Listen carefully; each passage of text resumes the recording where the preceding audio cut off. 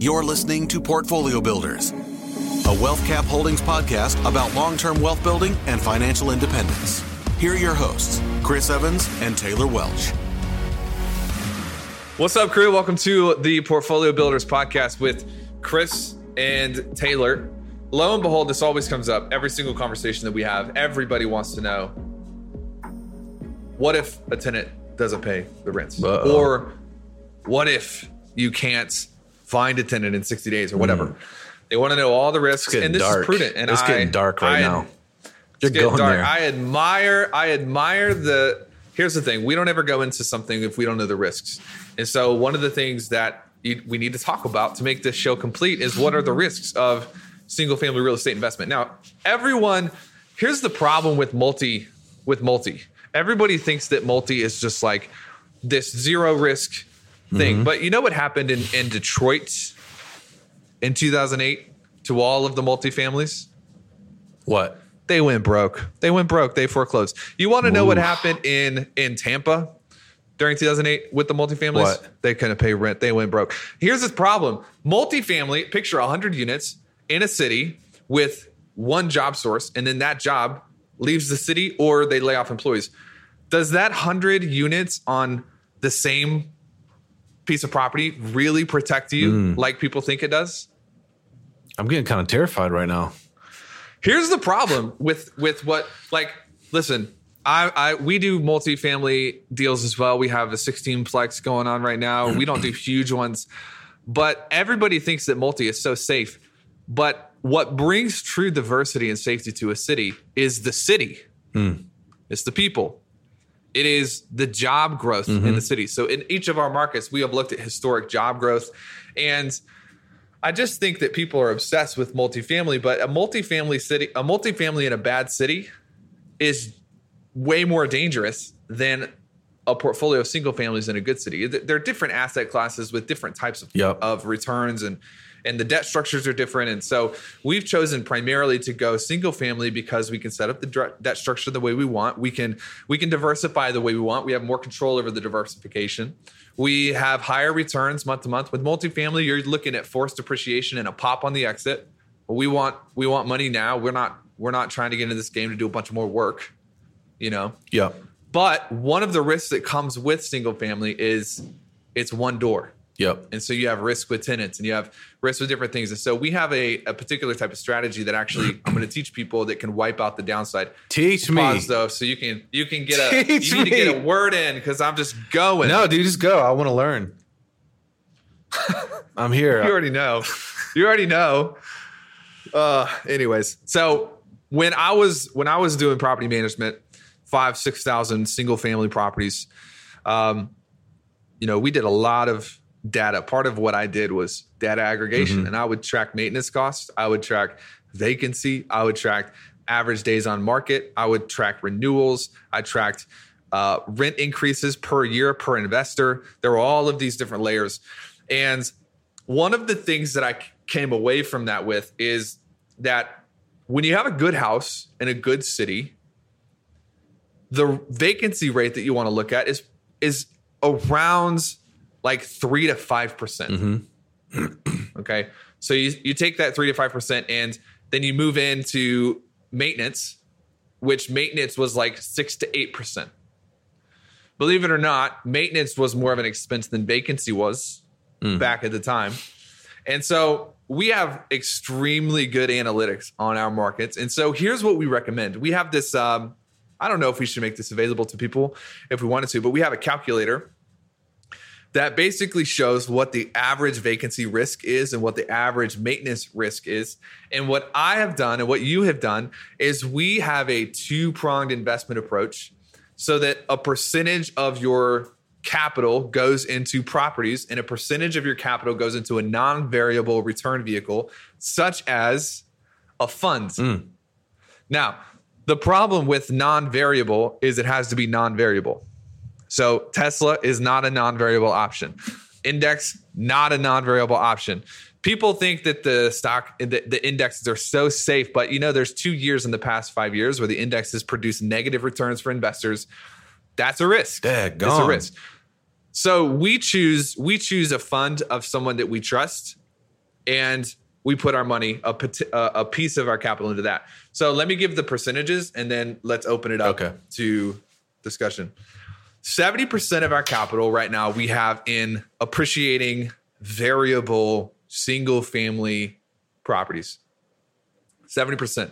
So if you look at this and you say, hey, I have $500,000 that I want to put to work for me in the market. We could take that and we could say $300,000 to $350,000. You want to put this into leveraged properties, diversified into different cities and different classes. And then 30% of that we have in a non-variable fund. So here's what happens with this. Let's say you take $300,000 of $500,000, you put it into properties. $200,000 goes into a fund. Let's say that fund pays 12% non-variable. What is that? $2,000 a month. $2,000 a month. $300,000 goes into leveraged appreciating assets, which means you're going to have, let's just say, 10 properties from this. Okay. And those 10 properties are filled with 10 tenants paying rents. Let's say that you're cash flowing on those 10 properties. You're cash flowing $400 per property. Okay. So this is $4,000 per month plus $2,000 per month creates a combined weighted return of what? $6,000. $6,000. $6,000, which is $72,000 per year on $500,000 of capital, which is 14.4%. But here's what the beauty of this is. Let's say out of those 10, okay, you have 2 tenants who vacate the properties, and it takes 60 days to find a new tenant. Your mortgages on those 2 properties is going to add up to probably $1,600 a month combined. So $800 and $800. So the beauty of this is you have, let's say you have $1,600 a month in risk. Is this making sense? Yep. $1,600 per month in risk. The way that we do it is we have the $2,000 a month coming from a fund, which more than pays for the risk of the single family. So all of our investors are invested into 2 things, and you see how one return is lower, but it's consistent, and it will pay for the risk of the other asset, which is higher. Yeah. So the consistent investment really is the anchor. Yep. That's the thing that holds you down. That's the thing that protects you. Do you want to talk any more about how that's possible? Non-variable? With the non-variable. So there's investors like us, and we have all the other companies that are producing cash flow. And when we take a property, we go in and we buy that property in cash. Yeah. So we'll buy a $120,000 house for $120,000, and then we'll fix it in cash. And so there are companies like ours and others that will take investor money and will pay them consistent, stable returns for the use of that money. So right now, our fund, it's about 1.5 in it, 1.6. And we pay 10 to 12% on that every single month, like clockwork, wire transfer. People just get deposits from us every month if their money is in the funds. Yeah. Our money, our own personal money is in the funds as well. Yep. And so the beauty of capitalism is that the economics creates a win-win. It's a win for the investor. It's a win for us. We get to grow faster, but we get to do it without having to use only our money. And so that would be an option. So would you say this is an option for pretty much anybody that's getting into real estate? They should do this.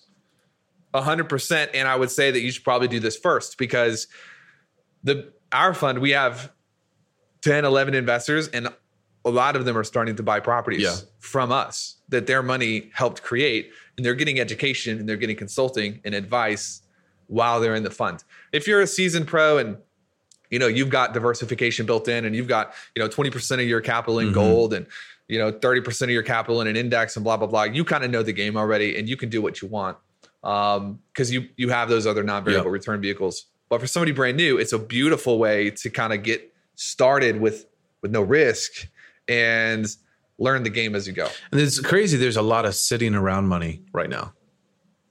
Yes. A lot of people just sitting on money. It's not doing anything. So this is, like you said, we put our own cash into our own funds and get paid that non-variable money that you're talking about, which is pretty awesome. So if you guys are interested in that, you want to learn more about that, absolutely reach out to us and we can talk to you about it. We're registered with the SEC and everything is how we have attorneys who have helped us set it up and structure it. So we'd be happy to connect with you on that if you want to. And it's just such a great two-prong approach to, again, continue to build that margin. And some of the best investors in the world, they understand the principle of hedging. This is something that we do in business. Yes. We're always looking at how can I hedge? And hedge essentially is protection. How do I make sure that I'm protected from the downside with the most potential for upside? Right? And that's what we're doing with this two-prong approach. So it's absolutely brilliant. And I'm glad we're doing it. Me too, man. Me too.